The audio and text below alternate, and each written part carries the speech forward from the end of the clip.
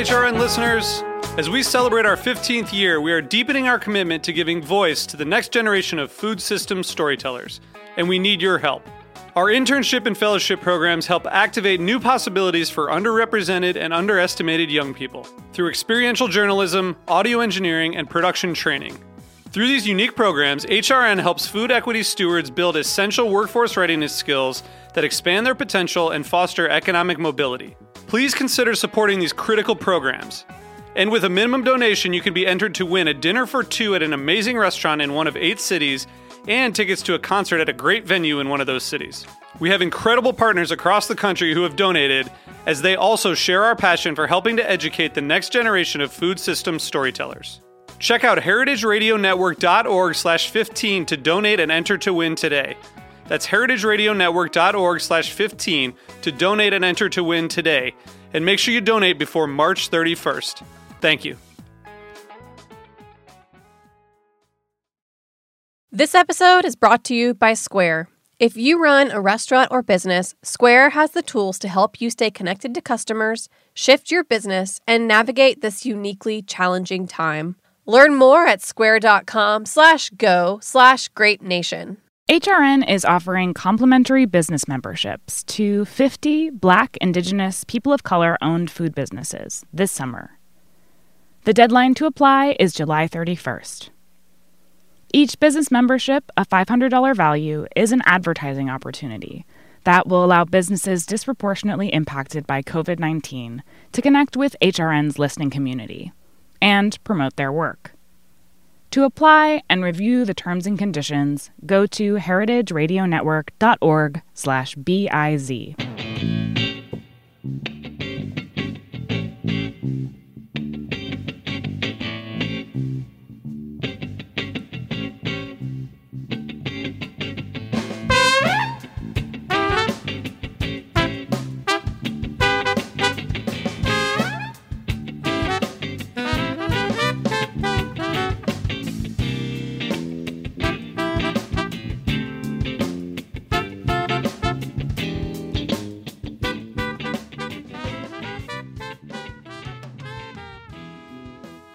Welcome to the Grape Nation, your weekly wine journey. Our guest is Miguel de Leon. We'll talk to Miguel about why now is the time to talk about change. I'm your host, Sam Benrubi. Stay with us for the Grape Nation on the Heritage Radio Network. We bring wine to the people. Miguel de Leon is a restaurant and wine professional of color living in New York City. He has worked his way through some of the finest dining rooms in the country, including Chez Panisse, Momofuku, Casa Mono, and Per Se. Miguel is currently the general manager and wine director at Pinch Chinese in Soho. Miguel's advocacy, allyship, and voice have become an important, timely, real, and accurate voice for the industry and life. Welcome to the Grape Nation, Miguel. Thanks for having me, Sam. Miguel, because of the continuing COVID-19 virus, we're doing a remote broadcast via Zencastr. And are you in New York? I am. I live in the East Village. Okay. So it's a nice social distanced walk over to work every day. Okay. All right. So I can't assume, everyone we're talking to knows who you are. So what I want you to do is spend a few minutes giving us a little background on your journey in life and wine that ultimately got you to where you are, which is Pinch Chinese, and also, which drew a lot of people's attention, your recent timely writings. Sure. So take me to the current. We can get started from the very, very beginning. I was born in Manila in the Philippines. I went to Jesuit school. My parents divorced when I was very young, so I was really only kind of interacting with my father's side of the family up until I moved to the United States. I moved here when I was about 10. What year was that?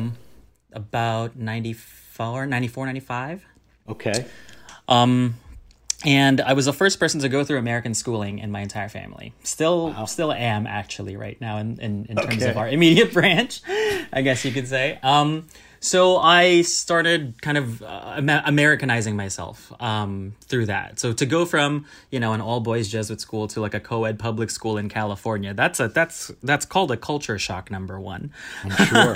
But I think it also kind of opened my eyes to a very different version or a vision of youth and especially being American. After going through the middle school and high school process in Southern California, I got accepted to go up to school at UC Berkeley. At which point my mother was basically like, "You're a grown up now, you should pay for everything." So on top of having a full student load, I was also working 2 jobs. One of those was as a tour guide for the university. Right. And then the second was as a reservationist at Chez Panisse. And kind of that's where things really started in terms of my restaurant life. It was a really, really lucky break. It was my first restaurant job ever. Also one of the best places ever. Yeah. It's a big family. And I think like we continue to speak about ourselves who are alumni of that restaurant as family. So that really gave me an interesting context into food politics, and kind of the immediacy of the experience as something that's necessary for experiencing pleasure in a way that was also for survival. Right. So I started as a reservationist, and then kind of pretty quickly, months in, they needed bodies on the floor. I ended up bussing tables, then kind of doing a little bit of everything in the restaurant. For a stint there, I was helping out in a pastry kitchen. And kind of just ended up doing literally a little bit of everything. About a couple years in, and after I received my degree at Cal, I went to New York. Didn't know what I was going to do. And then realized that like I had a really great restaurant resume just for being at Chez Panisse. So my first job out of the gate why do you bolt out of California so quickly, and why New York?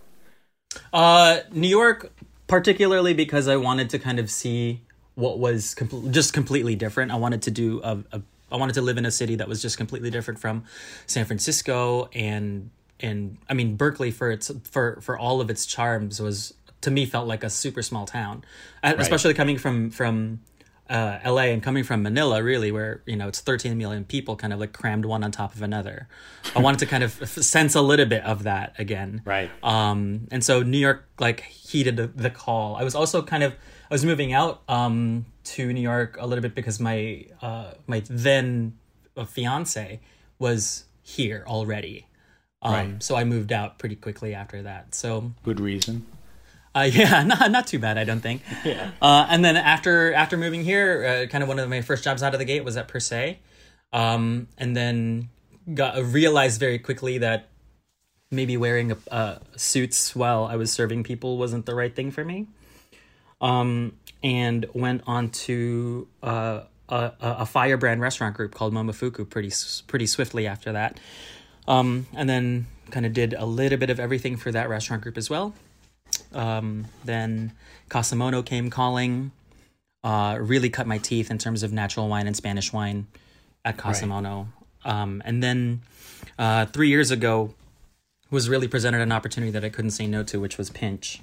When somebody approached me, Sean, one of the owners, approached me with an idea of, what do you think about doing your kind of wine with our kind of food? And I was like, well, it's my kind of food too, because my grandmother's part Chinese. Right. So here we are. So let me ask you a question. Mm-hmm. So that brings us up to the current.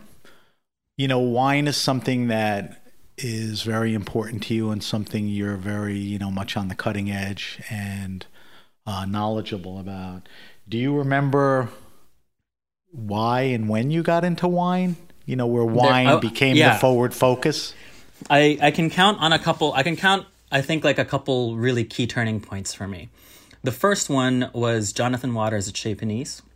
Right. The way that he spoke about wine, and the way that I ended up learning about wine through Jono, was really just understanding that wine was for people and for pleasure, and that you can get cerebral about it, but at the end of the day, if somebody doesn't like what they're drinking, it's not worth drinking. The second person was Teresa Pau Pau when I was working with her at Momofuku. Right. Teresa gave me focus and really pointed a direction that was really rooted in not just your personal point of view, but also thinking about the list a little bit more holistically. She was one of the first people to kind of really push me in a way that was exciting, I think. For me personally, in that I was at the time I was really just buying beverage like sake and beer, and then wine was kind of, it was just a necessity to have on the wine menu. Like at that point, Noodle Bar, where I was kind of focusing my time on, had maybe I think 10 or 12 different sake, maybe 6 different beers, and then maybe one of each wine. Wow. A white, a rosé, and a red. Exactly. And so by the time that she had come on, we had expanded the program a little bit to maybe about 3, 3, and 3. And then she was the one who really kind of pushed me to think about the relationships about what I was putting on that menu. And I think that was really exciting for me. At the same time, also at Momofuku, I came up with a really great and really supportive beverage network. It was Christina Turley. It was Beth Lieberman. Notice that it's mostly women here. Right. Nice to hear that. And I think that it was really not just their palates clearly, but I think that they had a really keen eye about how to edit things on the fly, whether or not it was with the pairing that was, really subversive, or maybe it was something that was just unexpected. I was there when the team decided that Mapesh, the old Midtown restaurant, would open with an all Jura wine menu. And at the time, that was kind of like the calling card, right, for I guess like the pre-natural wine revolution. And I think that was a really eye-opening experience for me as a wine professional to kind of be like, okay, if they can make these kinds of decisions where you can really shift and really kind of make tectonic moves for a wine culture in terms of what you're exploring, I think that was the most exciting thing for me. And then Casamono was really was through Ashley Santoro, and I get to call Ashley a good friend now, but at the time I was so intimidated by what she was doing because it was, it's so encyclopedic, that menu, and it still continues to be good on those guys, but small and strong. Exactly, and at the time it was really just starting to champion the idea of Spanish national wine and like trying to bridge the gap between what Spanish national identity and kind of like just the geographical kind of outcomes from that region were looking like. So that was really interesting to me, that wine became bigger and at the same time much smaller in focus at Casamono. So 2 things. One, you got a good dose of wine exposure very, very early in your career at Panisse, and you were blessed to be surrounded by some great people. Now, because of Casamono specializing in Spanish, do you have an affinity for that? Is that where you're really the expert, or not necessarily? I mean, I would say that there's something about Spanish wine that really speaks to me. Right. My name's Miguel after all, right? My great-grandfather was a full-blooded white Spaniard. So there's a little bit of a connection there. I also used to go to Spain a fair amount while I was working at Casamono. Nice. So it was, to me, that Spain itself just has a special place in my heart. I would think. Not to romanticize the colonialism of it all, but I mean that I do share an intrinsic part of not just my wine education, but myself personally in that space. Before we get into a multitude of things, I'm just curious, with the virus and everything, what you've been doing with yourself the past few months. Everyone's life changed. I think it hit restaurant people the hardest. What type of things, have you been doing? Did you have to do work, personal? I'm very curious. Yeah. So, for work, nothing. It seemed like nothing really changed much, except that our model from in-store dining moved away from that, and now we're just completely takeout and delivery. That's a definite change. And then kind of talking someone through over a phone about their being a sommelier over the phone. That's an experience in and of itself. Right. So those are the biggest shifts in terms of work. Did Pinch go to takeout early on, or it took a little while to settle in and get it up and going? We had always built a pretty solid takeout foundation from the beginning, right. And it was just waiting on the government. That's a story we'll hear early and often right. about whether or not we could kind of go back to work and continue to do the thing that we were doing. So pretty quickly especially after the stay-at-home orders, we were dubbed essential workers, and we were kind of we were slinging food from the very beginning. We only had to close a little bit, and that was during curfew. After the first round of protests, and that was because we didn't really want to endanger any more of the delivery drivers that were kind of going around. So for that entire week, we were closed. But for the most part, kind of business as usual, unfortunately. Personally speaking, I mean, clearly I've been doing a lot of writing. We'll talk about that in a minute. Yeah. On the same time, we're just trying to find other systems and structures that we can kind of affect better change on. And that's through either a group of friends or maybe in some other formalized channels that I can speak to you about later as well. Okay. Well, let's get into it. It's fair to say we're experiencing racism, inequality, sexism, homophobia, even brutality that we haven't seen in generations. I mean, I'm much older than you, and these are life-changing events. Mm-hmm. You've begun to address these issues in wine and in hospitality by recently writing at least those 3 significant pieces. I'll name them. One is actionable items for the wine community. The second is It's Time to Decolonize Wine. And you wrote a piece called How to Dismantle White Supremacy in Wine. So I guess the first thing to set that up is who and what inspired you to organize all these thoughts on paper and get them in front of people? The first one, the actionable items list, was actually kind of like in direct response to Julia Coney's call to action. So she had posted something about the wine community having blood on our hands if we're staying silent. And I had felt very vocal and very, I think, supportive about, Black Lives Matter ever since the beginning. Right. But it got to a fever pitch, especially when you have nothing to distract you with, right? And in the scheme of restaurants where you're putting out fires all the time, like this was the fire. Like the restaurant can wait a little bit. Right. Because now we're just talking about human decency. We're talking about just human lives. And if we can't see past that, then what good is a restaurant, right? Right. So that was the biggest thing for me, was that when I remember it sent chills down my spine watching Julia kind of get mad, because I was getting mad at the same time, and I was getting just as enraged. Clearly, yeah, absolutely, and kind of as a response to that, or I guess because of that talk, a couple of friends of mine, so Cha McCoy, who's the beverage director at Cherry Bomb, who's based in Lisbon.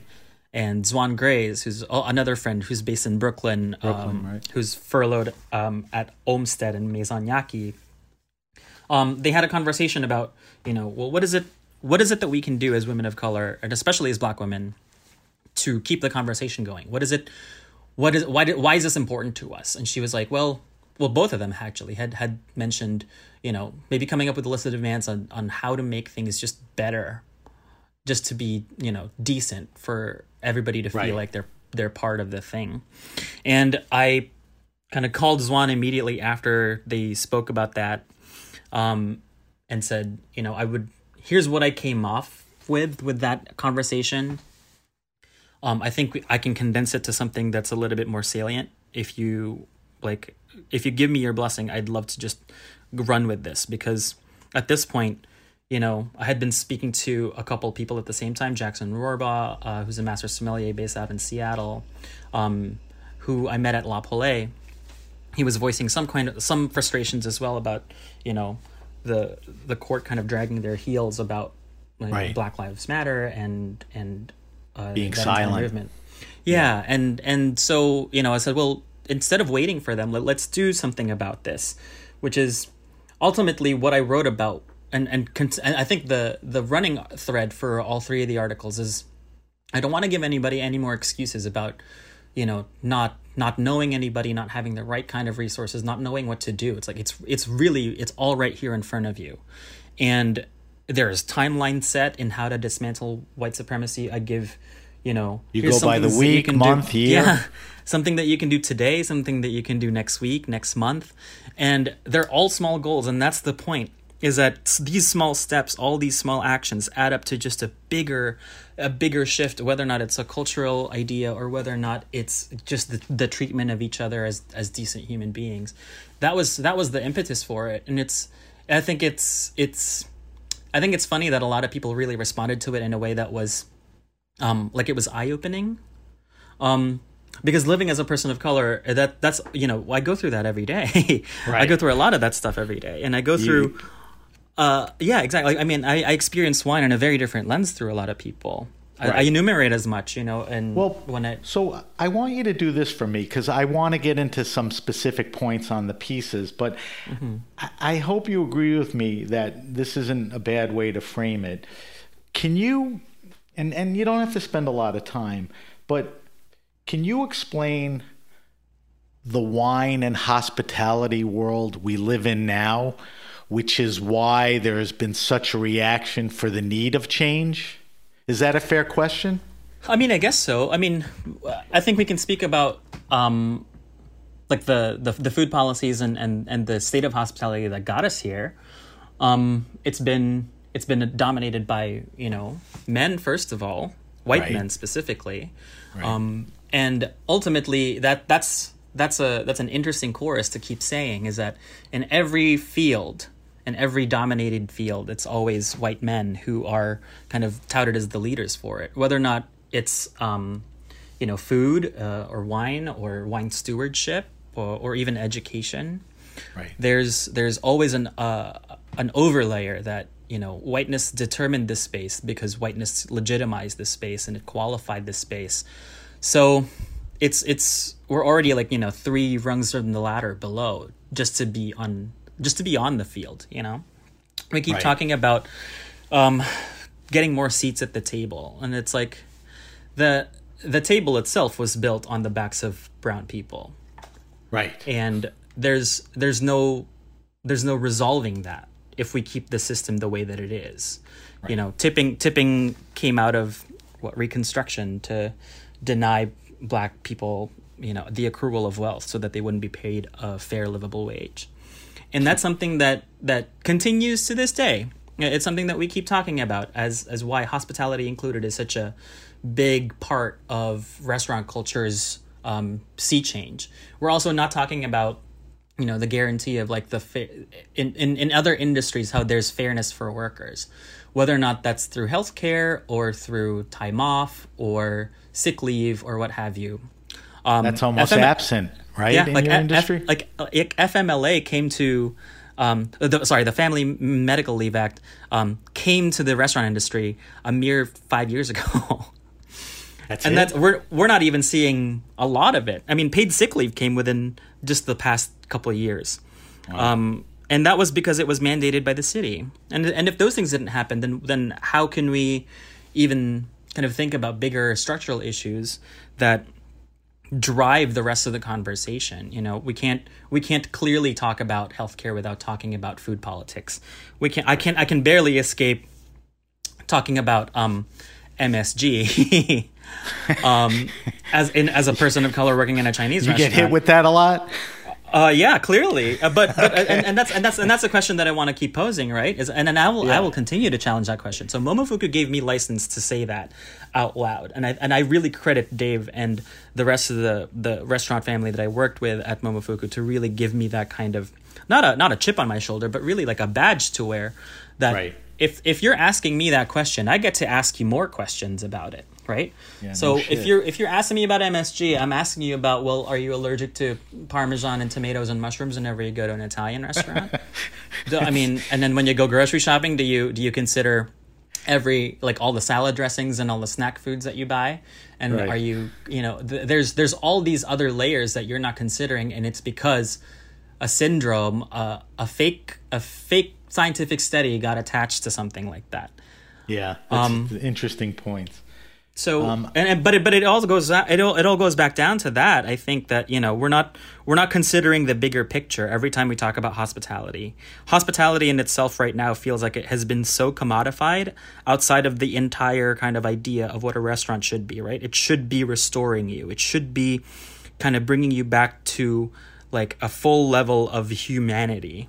And we're not we're commodifying that experience, and not even that, but like turning it into like a luxury space. But define for me, or so I could visualize it. What do you mean by commodifying? Like, what's the commodifying part of the restaurant? I think to me, like if we devoid ourselves a lot of like the actual labor of how much time and energy and man hours it takes to make a plate of food. Right. And you know, in spaces, say like, you know, 11 Madison Park or per se, where we're operating at the highest level of fine dining, you know, you're also not talking about like the dishwashers who are maybe making a substandard wage, who we're not talking about the back of house staff who are definitely not getting tips. And so we're still kind of skirting around the idea that, you know, the idea of restaurants as a fallback career has been, I have a lot of kind of baggage with that, especially with my parents. But you know, I was going to be a lawyer, or I was going to be an architect, or I was going to be an engineer, or an airline steward. Exactly. Right. But at the same time, you know, there's systems that we don't consider when we talk about food, or even when we just talk about, you know, say going to the grocery store and like not having a face attached to the meat that you're buying. Right. Well, all the suppliers and farmers and, you know, all of that, which, you know, is an incredibly important part of a restaurant. So I guess the overriding question is, you know, we can get into some specifics, is how do we embrace the moment and turn it into real change? I mean, isn't now the moment, or at least the beginning of a moment? Yes, I will say that. Yes, you are right in that there is a moment that's happening right now. I wonder whether or not the comfort of the moments previous trumped this moment, and that's something that I can't say for. Wait, what do you mean? The moments? Explain that statement to me. I think the way that we think about restaurants and hospitality is rooted in an idea of white comfort. Okay. I don't think that, you know, we're seeing this now in the throes of reopening and things of like phase 2 and phase 3, right? Especially here in New York City, we're seeing that, you know, people are comfortable leaving their houses without any masks on just so that they can get their boredom out of the way. That's a sign of privilege if I ever saw one. Selfish and privilege. But it's also it addresses that idea of like who continues to be the people who are serving. And why is it that you've talked about, I mean, I've seen it on Instagram, you've talked about the guest and their responsibility, and, you know, the mask is, you know, probably top of the list, but the list goes way longer, right? Oh yeah, absolutely it does. Yeah. But it's but again, it's like, is it actually the guest's fault or is it the system's fault? What do you think? I mean, it's a little bit of both. The thing that's easier to change is the guest. Right? I think that the easier thing to change is like someone's attitudes and ideas about something that seems like it could be like an easy change. It's like telling somebody that, hey, if you eat meat, maybe have one day where you don't. That's a small enough change where it seems achievable. Right. And it has big impacts. And so those are the things that I'm looking for as a person who's trying to see what the future of the system could be. All right, so what other actions, you know, and what systemic changes are necessary or real, you know, step by step? I mean, you address a lot of that in the 3 pieces. Mm-hmm. What do you know, like I said to you before the show, I mean, we could spend a day talking about this, but sure. You know, I want to get your thoughts on, you know, the things that really ring the loudest. I mean, to me, like, think about where you eat your food and how you eat your food, and understand the privileges that come along with eating food like this. You know, we're lucky that we're in New York and we have a really great abundance of things like green markets and you know, really great organic stores and really great totally taken for granted. Just a great food supply, exactly. But at the same time, we literally have neighbors who are maybe blocks away from us, less than blocks away from us, who are going hungry because they can't seem to feed themselves. That's one. Or even just like find the right kind of food so that they can stay nourished and healthy. Right. So that's it to me. Food equality and the food, the lines of food, especially if we're throwing away potatoes and milk in the middle of a pandemic, like that could feed somebody, that could feed a lot of people. We're not thinking about those things. As restaurants, I think about the food waste that happens every day, and I think, and especially working in a restaurant that does a fair amount of business even through the pandemic, Right. We never lowered our prices, but at the same time, there's always a complaint about our food being too expensive. And that's something that I want to keep addressing, is that food should be worth what it's worth if it's going to make somebody's wage livable, if it's going to help make the system a little bit more equitable. I agree. I think people say that just to say it sometimes. Yeah, but until you say it, or until you experience it, I've heard many people talk to me about like why 6 pieces of our dumplings is $12, and it's like, well, there are chefs who spent their time and expertise to learn how to make this for over 14, 15 years, and they're here now making this food for you. Isn't that great? Aren't you lucky? But I wouldn't even say that it's about luck. I think it's about cherishing the experience as a one-to-one thing. But again, there's a layer of racism there that we're not talking about. Like just because the food doesn't look white doesn't mean that it's not expensive. We're so happy to spend hundreds of dollars at a sushi place, an omakase place, say like Masa, where the menu can go upwards of $400 for one person. $300 to $500, where you barely cook anything. Let's be honest. You slice fish and you put it on rice. And why is it that somebody who's an expert on a wok can't get paid the same thing? It baffles me. Like we value certain aspects of certain cultures and not others, when at the end of the day, the longstanding history and tradition of Chinese cuisine, for example, has persisted for over 5,000 years. And that's something that we just take for granted, that it's supposed to be cheap. I don't think that that's right.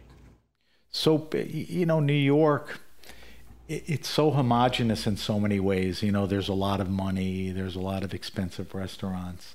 How, again, does that go back to the consumer, the guest? I mean, are they just tone deaf to all of this? I mean, where change needs to, we talked a little about that, but that seems to be more and more important. Yeah, I think part of it's also kind of like, thinking about the media that's surrounding it.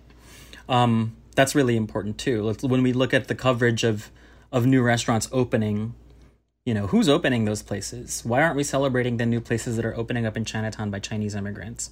The same way that we're celebrating another Mexican restaurant from another white person. Why we're not seeing that kind of parody? And maybe it's because they don't have the same kind of trendiness or cultural cachet or what have you, but they're working just as hard, if not harder, to make a living, and maybe even more interesting, right? Exactly. Like, would you say that somebody like a Jonathan Gold was good at exposing that? Yeah, absolutely. I think so. And it's also kind of investigating people like, I love seeing Solejo's work over at the San Francisco Chronicle, and it's because she keeps re-examining and kind of reimagining the could-be's, the what-ifs of restaurant spaces if we gave people more license, more freedom to just be themselves, and really challenge this idea of like, same old can't stand anymore. And and the reason why is because it was such an echo chamber of like white voice after white voice talking about white voice in food. And so do you think, I'm sorry, I didn't mean to interrupt. No, go ahead. Do you think, and I don't know when or how or in what form, but as the pandemic, I don't even know if winds down is the right word, because do you think the world we look at as far as hospitality and restaurants is going to settle back to what it was, or the voices are going to be heard and we're going to see some interesting change? Two ways. What we just discussed, which is, more attention to interesting food, more diversity, but also the people, in the industry and the recognition, for diversity. I think for sure. I mean, How? I think we're just seeing like a very different set of decision makers come up right now. Okay, And I think that that's one thing, right? Like you have people who look like me, who are kind of guiding wine choices, which is, I think that's a win all around. Right. But I think you're also kind of going to see a big enough change. I wouldn't say that it's going to be a 100% change regarding this idea of, changing guest behavior or maybe instituting like a more livable wage and all that stuff, because that all comes with economic consequences, and it all needs political will and political backing to kind of make sure that those things kind of continue to get supported. Right. So that's the bigger issue. I think that there will be some changes, especially on the small independent restaurant level. If we can institute them as a group, I think that there's already kind of talks of that happening, just so that we can make sure that there's a little bit more attention paid to those issues. Right. But when it comes to the bigger idea of like restaurants, it's going to be hard to just imagine sitting down at a restaurant again anyway because of the virus.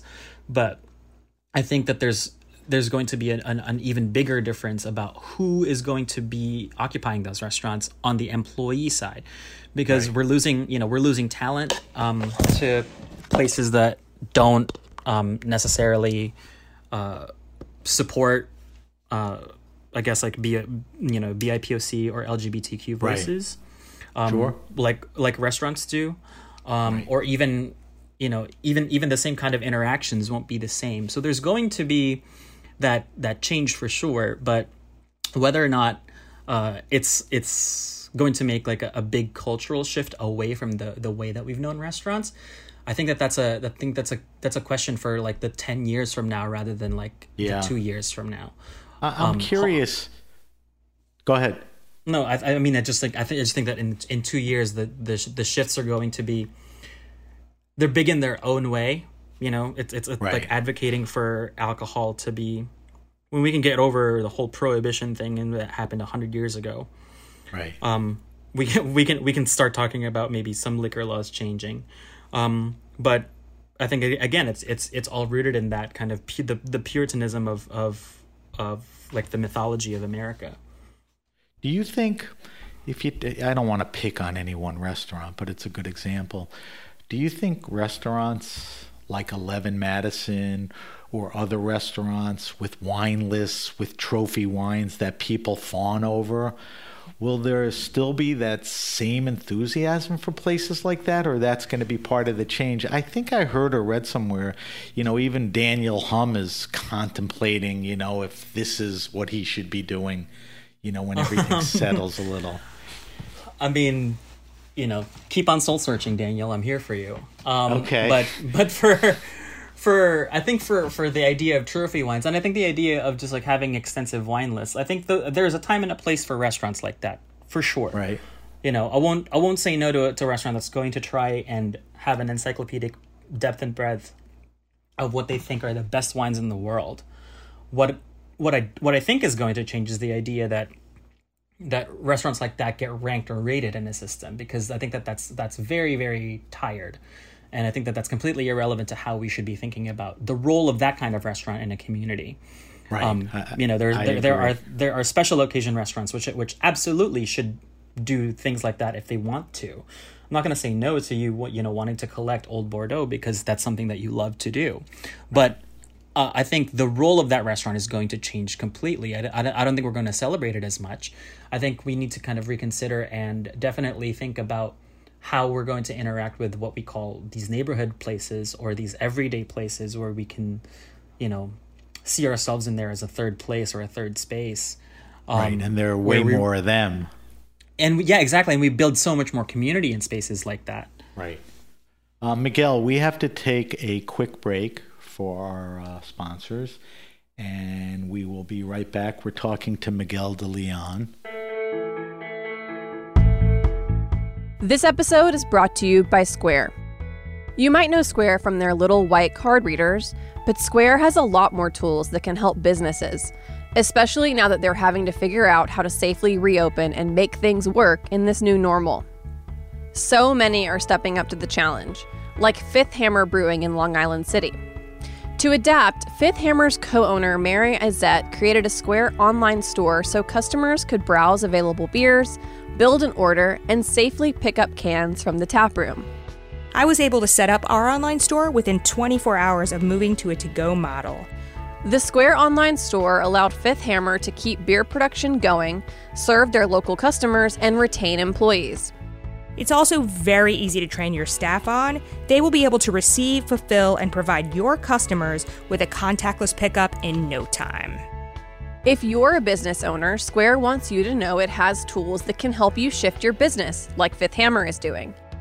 No matter if you're brewing beer, baking bread, or mixing to-go cocktails, you can start taking online orders in minutes with pickup and delivery. And if you're selling in person, Square can help you accept contactless payments. All these tools work together and they're all in one place. You just need a Square account to get started. See all the ways Square can help your business right now by visiting square.com/go/grapenation. We're back. You're listening to The Grape Nation. Our guest is Miguel de Leon. Miguel, I wanted to ask you why the wine and hospitality community has been so passive and silent up until now. I mean, I guess it takes, a virus and incredible racial equality and brutality to open people's eyes. But, why so silent? I think it's two ways, Sam. The first one is that there's the whiteness that kind of oversees a lot of like the interactions about, right, to and for wine. When we talk it's sort of an obvious answer. I mean, we're talking about just to again, not to point fingers, but say the Court of Master Sommeliers, which is a majority white organization, which claims that they're only an accrediting body. Their heel dragging was really one of the most disappointing things that I've seen, because it's ultimately a community of people who are so passionate and so obsessed with this one thing that we love, and we can't all just say, even individually, we can't just say, hey, Black Lives Matter. That's the point right there. I mean, it's an accrediting organization, but it's made up of people. Exactly. And it's at the end of the day, it's people who are. I was having a really interesting conversation with my friend Anitha Gandhi, who's a sales rep at David Bowler Wines, the other day, and she says, I think one of the reasons why BIPOC are so vocal now is that we really feel like we have absolutely nothing to lose. And right. I hate to say it, but the fact that was kind of lording over us, whether or not it was a job, an account, a commission, that was defined by a white person, or Fair that was point. Defined by kind of like, how accommodating we were allowing the whiteness to take over that. Right. Whether or not they did something untoward or unbecoming or just outright racist. There's not a lot of that kind of talk. At the end of the day, sommeliers are people, wine directors are people, and we lose the humanity of the joy of wine is that it's shared by people, right? And right. The joy of drinking wine and kind of experiencing wine, it's someone's point of view about the place that they're coming from. And we completely forget that when we start talking about the terroir and the technicalities of grape varieties. If we're so obsessed about the nuances of Vitis vinifera, why can't we do the same thing with Homo sapiens? I agree. I mean, in How to Dismantle White Supremacy in Wine, you end the piece with, rediscover joy. Let's not forget why we're all drawn to wine. Yeah, exactly. We lose sight of, so many other things. I always have this fear that, people have short memories, that time will pass and things will pass and, we'll resume some kind of normalcy and some actions will take place. But it won't be enough, and that same group of people will have control over everything. And I think in actionable items and How to Dismantle White Supremacy in Wine, there are very specific suggestions. How do we keep the fire going with that? I think, well, I mean, you can kind of reference the pieces very, like in and of themselves, right? For actionable items, we say, or at least I say, you know, we have to continue to dismantle spaces that don't allow for everybody to be in them. It's the active participation in the disavowal of racist structures and systems that is a very clear and reachable goal for everybody. Now, the obvious thing is just to avoid those places, avoid, not support. Be vocal about. But however you can contribute, that's still going to the same place. Occupy the lane that you know how to occupy. Right. And for dismantling white supremacy, I think one of the easiest ways for me was to kind of really let's bring joy back to this idea, right? Because when we take a rest, self-care is a real thing when we're talking about keeping the fight going for equality. Is that if I'm not here for you and if you're not here for me, then who are we? Am I here for myself? And I think wine really helps us in getting that back in terms of a recentering, refocusing, really beautiful thing, right? Like I mentioned in the piece, it's a human celebration of a human product. And we tend to forget that when we're in the minutia of, parts per million of sulfur or what have you. Right. But there's it gets very nerdy. Yeah, but ultimately we drink it because we love it. Because we like it, because we like how it makes us feel. And that's something that I think that we should continue to bring up. And that is not a cultural thing. That is not a one time cultural thing, because these kind of like personal relationships that we develop with wine bottles and wines, that's something that's universal. That's something that we can share with one another very quickly. Right. The opposite of joy is anger to some extent. It's fear. Anger, think it's but fear. Yeah, I think you're right. But I think people being angry is not the same as activism, or being active. Exactly. Do you agree? Well, I mean, to a fault. Like, I think for having lived with the state of things the way that they have, I think people absolutely have a right to be angry. It's just that those energies can also be used to make positive change, and it's not everybody who's doing that. But for a lot of people who are feeling angry, they are doing the same thing that we've been doing about talking about the problem, addressing the issue, making it so that people understand what the consequences are when they say these things and act this way, and all of that. So, anger for sure kind of helps fuel the fire, but it's not but the end. Don't be just angry. Exactly. Like channel the energy into something a lot more positive, which is really directed towards change. One of the great things I've been noticing is a lot of people, very respectable people in the industry, people like Julia Coney, Amanda Smeltz, Leah Jones, Tahira Habibi, they've really spoken out like you have about all aspects of these issues. And I guess we can hope that people continue to do that, because I think there are a lot of people listening. Do you agree? Absolutely. And I'm again, like, those are all great names. But notice how they're all women too.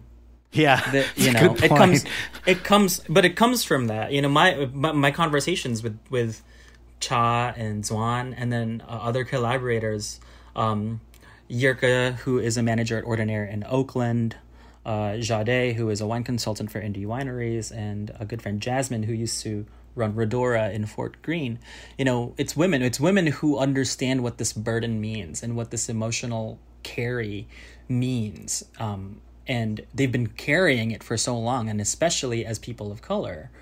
I understand my perks and privileges as a man, and how I can be literally in a boys' club, and kind of fit into that glove a little bit better. But it's decentering myself from the conversation. It's kind of understanding the needs of everybody, and especially people who are not like me. I think that those are the most valuable voices to hear, because then I realize what my privileges are, and what my understanding is might not be the same thing. So, You know, to take these perspectives, and especially these perspectives of women who are leaders in the industry, I think that that's something that we should be carrying forward, is that, the writing can be angry, but and protesting can be loud, and we can all have feelings for all of this, but the people who are most centered in all of this, in the entire kind of conversation, is women of color. Yeah. And fortunately, they are being incredibly active, which is great. Just a selfless plug, Julia Coney is going to be on the show July 20th. She just launched Black Wine Professionals, and I wanted her to come on the show and talk about it. Julia and I had an opportunity to travel through Uruguay about this time last year to taste the wines of the country.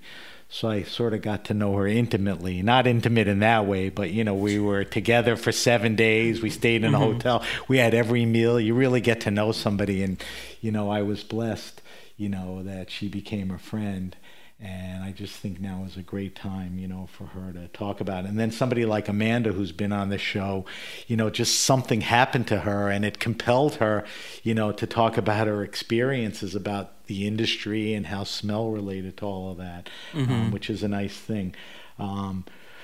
The pieces that you wrote, actionable items for the wine community, it's time to decolonize wine, how to dismantle white supremacy in wine.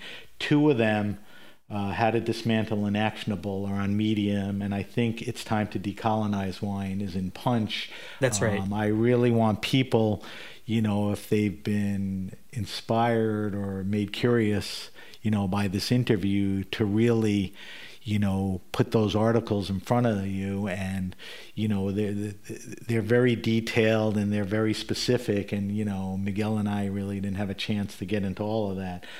But I really, encourage people to do that.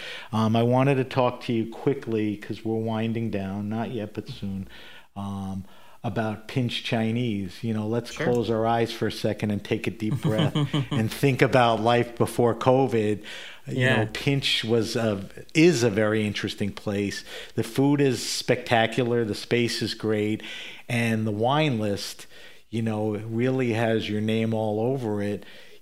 Tell me what you did, what you were trying to do, what you'll continue to do. And, that's a palette that you had in front of you that you could do what you want. Yeah, absolutely. But I think it's always supported and always in conversation with the cuisine. That's something that I want people to really understand, is that the wine list can look great, but it means absolutely nothing without that food. So that is something that I credit the space for. So the cuisine itself is really comfort-based Chinese. It's a mishmash of kind of like the greatest hits from a bunch of different regions. You've got ribs that are Xi'an style next to Cantonese style eggplant, sitting next to Peking duck, which is from the north, or xiaolongbao, so soup dumplings from Shanghai. So you're seeing kind of if we were in a diner, for example, and I had a Chicago hot dog, a New York pizza, and some Southern barbecue. And I think that's a really easy way for people to understand. And a California wrap. Yeah. Exactly. Right. An avocado toast, right? Right. America's a big country, but China's a big country too. Yeah. And culturally speaking, also like with a lot deeper history in terms of what's been recorded. So the conversation for kind of starting the wine list from that perspective really came from a historical standpoint. I've been a history nerd for forever, but I got my degree in linguistics. And wow. That's always about, how languages change and grow and how people and cultures respond to those changes.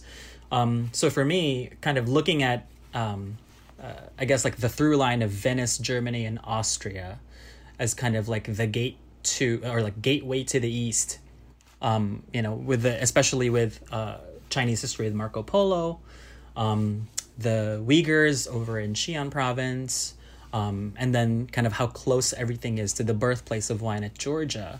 There's a really strong connection between the end of the Silk Road in China all the way to the very, very ends of Lisbon and kind of going out to the New World that way.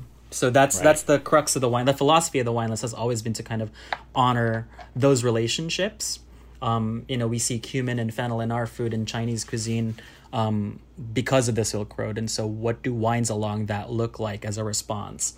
Right. And so you'll see wines kind of sitting very happily in between, in Hungary, in Georgia and Slovenia, that are really happily traditional. Right. And kind of by happenstance and by extension, as minimal intervention as possible, which is an echo to the treatment of the food, right? We want, I think you can consider Chinese culture as one of the most, I guess, like paradigmatical examples of farm to table cuisine, talking about like ingredients, speaking about the best of their simplicity, talking about seasonality and all of those times. So I think cherishing that, there's a Japanese echo there clearly, and kind of is skewing, geopolitical boundaries in the modern sense, to pay forward to the deliciousness in terms of the capability of what wine can do to a food that's been consistently overlooked by wine. And that's a Dave Chang through line there. Nice. All right, let's stay on wine. I want to morph into our wine list because I want to pick your brain. I ask all my guests the same 5 questions. Don't dwell on them. Buzz through them. And I will post these because people love to hear what our guests are drinking and recommending. You could be as specific or general as you want. We love when you recommend makers and regions and all that. So the first question is, with everything going on, what are you drinking now? What's in the fridge? What seasonality is, affecting what you're drinking? What are you liking now? I'm drinking a lot of Uli Stein's wines, especially his Rieslings from the past couple of vintages. But the new release of 2019 just came out, and that's also exciting. His wines just get more and more electric and more exciting the more I drink them. Is that Steven at Von Boden? That's right. Yeah, Stein. Great stuff. And I think it's really... talk about wines that are made for somms, this is something that you can definitely obsess over very quickly. Well, German, Austrian wines are big somm favorites. All right, next question. This is the silliest question on the list, but a fun one. Do you have a favorite wine and food pairing? Does it go back to the early days? What is it? To me, it's Merlot. Okay, I remember reading that somewhere. Yeah. F sideways, right? Yeah, I mean, a quirk of the restaurant is that I've only served red by the glass. I've only served Merlot as our red by the glass, and I have 6 selections most of the time. Give me a couple that you love. Let's see. The Ruth Lewandowski wines by Evan Lewandowski. He just came out with this Cuvée Zero called Abandoned Meander. A really beautiful expression from the Finger Lakes by Kelby Russell over at Red Newt Cellars. Their single vineyard Merlots are really, really beautiful, especially the ones from Glacier Ridge. I can't knock California too much, but I think that there's a reason why I love it so much. And I think part of it was that, my mom loved drinking it in the 90s, and I still love drinking it. It had an effect on you. But yeah, exactly. But to me, my favorite pairing is Merlot. But more recently, I think Evan's Merlot. With a nice steak, a really easy. Just there you go. Put it on the grill, have some Merlot, especially if it's got a little bit of a chill. Nobody's mad at that. Nope, that's a good one. All right. Think about not current times, but you work crazy hours, but when you could. Your favorite wine restaurant and or a bar, who had the good environment, the good selection, the good vibe, the good knowledge? You don't have to be exclusive or inclusive. We're always going to leave people out, but who's doing a good job? Sure. We've spoken about a lot of them as personal friends of mine. I love ponying up to Amanda's bar at Estella and just having her pour me whatever Food, she wants. Chef, wine, environment. Absolutely. What else? And I would say, I think most recently, or I guess more recently, to get back to something that's healthy-ish, to sit out on the street at 232 Bleecker and get taken care of by Theo and company. But I think that's really, really fantastic. He's cultivated a list there that he and I kind of see a lot eye to eye on these things, but it's exciting to see kind of that kind of cuisine play around with those kinds of wines, especially. Yeah, I remember Theo at Company. All right, fourth question. The question is favorite all-time wine. When I initially structured the question, it was sort of what you and I have been talking about. It's like, what's the trophy wine or the most expensive wine you've had? The question through the years has morphed into, what is the wine that is important to you, that, did something to you, that over and over you still love? Jean Fouillard, Morgon, Côte de Pie, whichever vintage, but the first one that I ever tried, I remember clearly, it was 2007. And that was something that just really made me sit up straight, reconsider what I was doing with my life at the time, and say, I think this is the thing that I want to get into. If you were here, I'd give you a big hug, because that's at the top of my list too. I try to get as much as I can, and the regular Morgons ain't too shabby either. No, exactly. But that was definitely one of those wines that it's a wonderful wine. Makes you open your eyes a little bit wider. Yeah. I saw color differently after that, I think. There you go. All right, last question, and I think you could handle this one well. I want you to recommend the best wine around $15 retail. I want you to recommend a red and a white. You could be specific. You could do a region like Muscadet. I say this over and over. My kids are in their 20s. They can't go to parties or bring guests, $9, $10 bottle of wine. They can't afford 40. So how are they impressing people, with 15, 20, $22? Give me a red and a white. Let's see. For the white, I'll do a little bit of a cop-out. I'll say Prosecco Colfondo. What's Colfondo? Is that is that so the maker? No, so Colfondo is a technique. Literally in Italian, Colfondo means with its bottoms or with its lees. It's Prosecco that's a little cloudy. It looks a little bit like a pre-made mimosa, but it has a much softer fizz. I think it has a really gentle fruit quality, and especially right now when it's 95 degrees consistently outside, that's something that you can just keep drinking and not feel horrible afterwards. All right, we have a couple of minutes left. Give me a red. Let's see.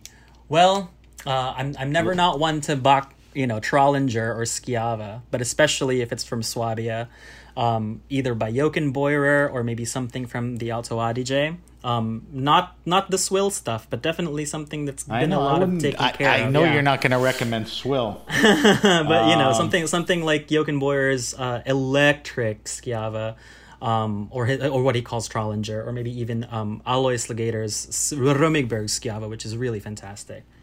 Those are all terrific answers. Like I said, I am going to post them on our social media. They'll probably show up Monday. We have to wrap the show up. If you have a question, suggestion, wine happening, event, or cause, hit me up at sam@thegrapenation.com. That's sam@thegrapenation.com. Subscribe to The Grape Nation wherever you get your pods. Follow us on Facebook at The Grape Nation, on Instagram at SBenRuby, on Twitter, BenRuby. Use the hashtag The Grape Nation on both.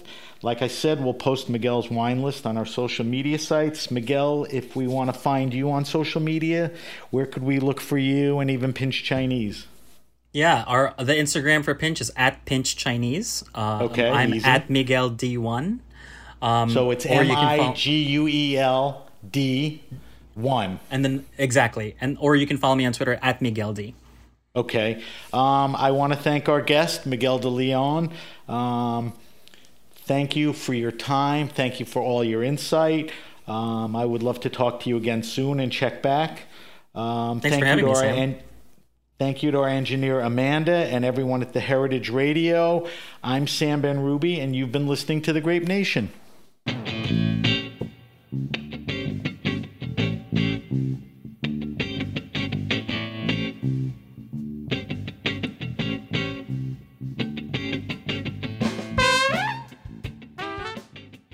The Grape Nation is powered by Simplecast. Thanks for listening to Heritage Radio Network, food radio supported by you. For our freshest content, subscribe to our newsletter. Enter your email at the bottom of our website, heritageradionetwork.org. Connect with us on Instagram and Twitter at heritage_radio. You can also find us at facebook.com/Heritage Radio Network. Heritage Radio Network is a nonprofit organization driving conversations to make the world a better, fairer, more delicious place. And we couldn't do it without support from listeners like you. Want to be part of the food world's most innovative community? Subscribe to the shows you like, tell your friends, and please join the HRN family by becoming a member. Just click on the beating heart at the top right of our homepage. And thanks for listening.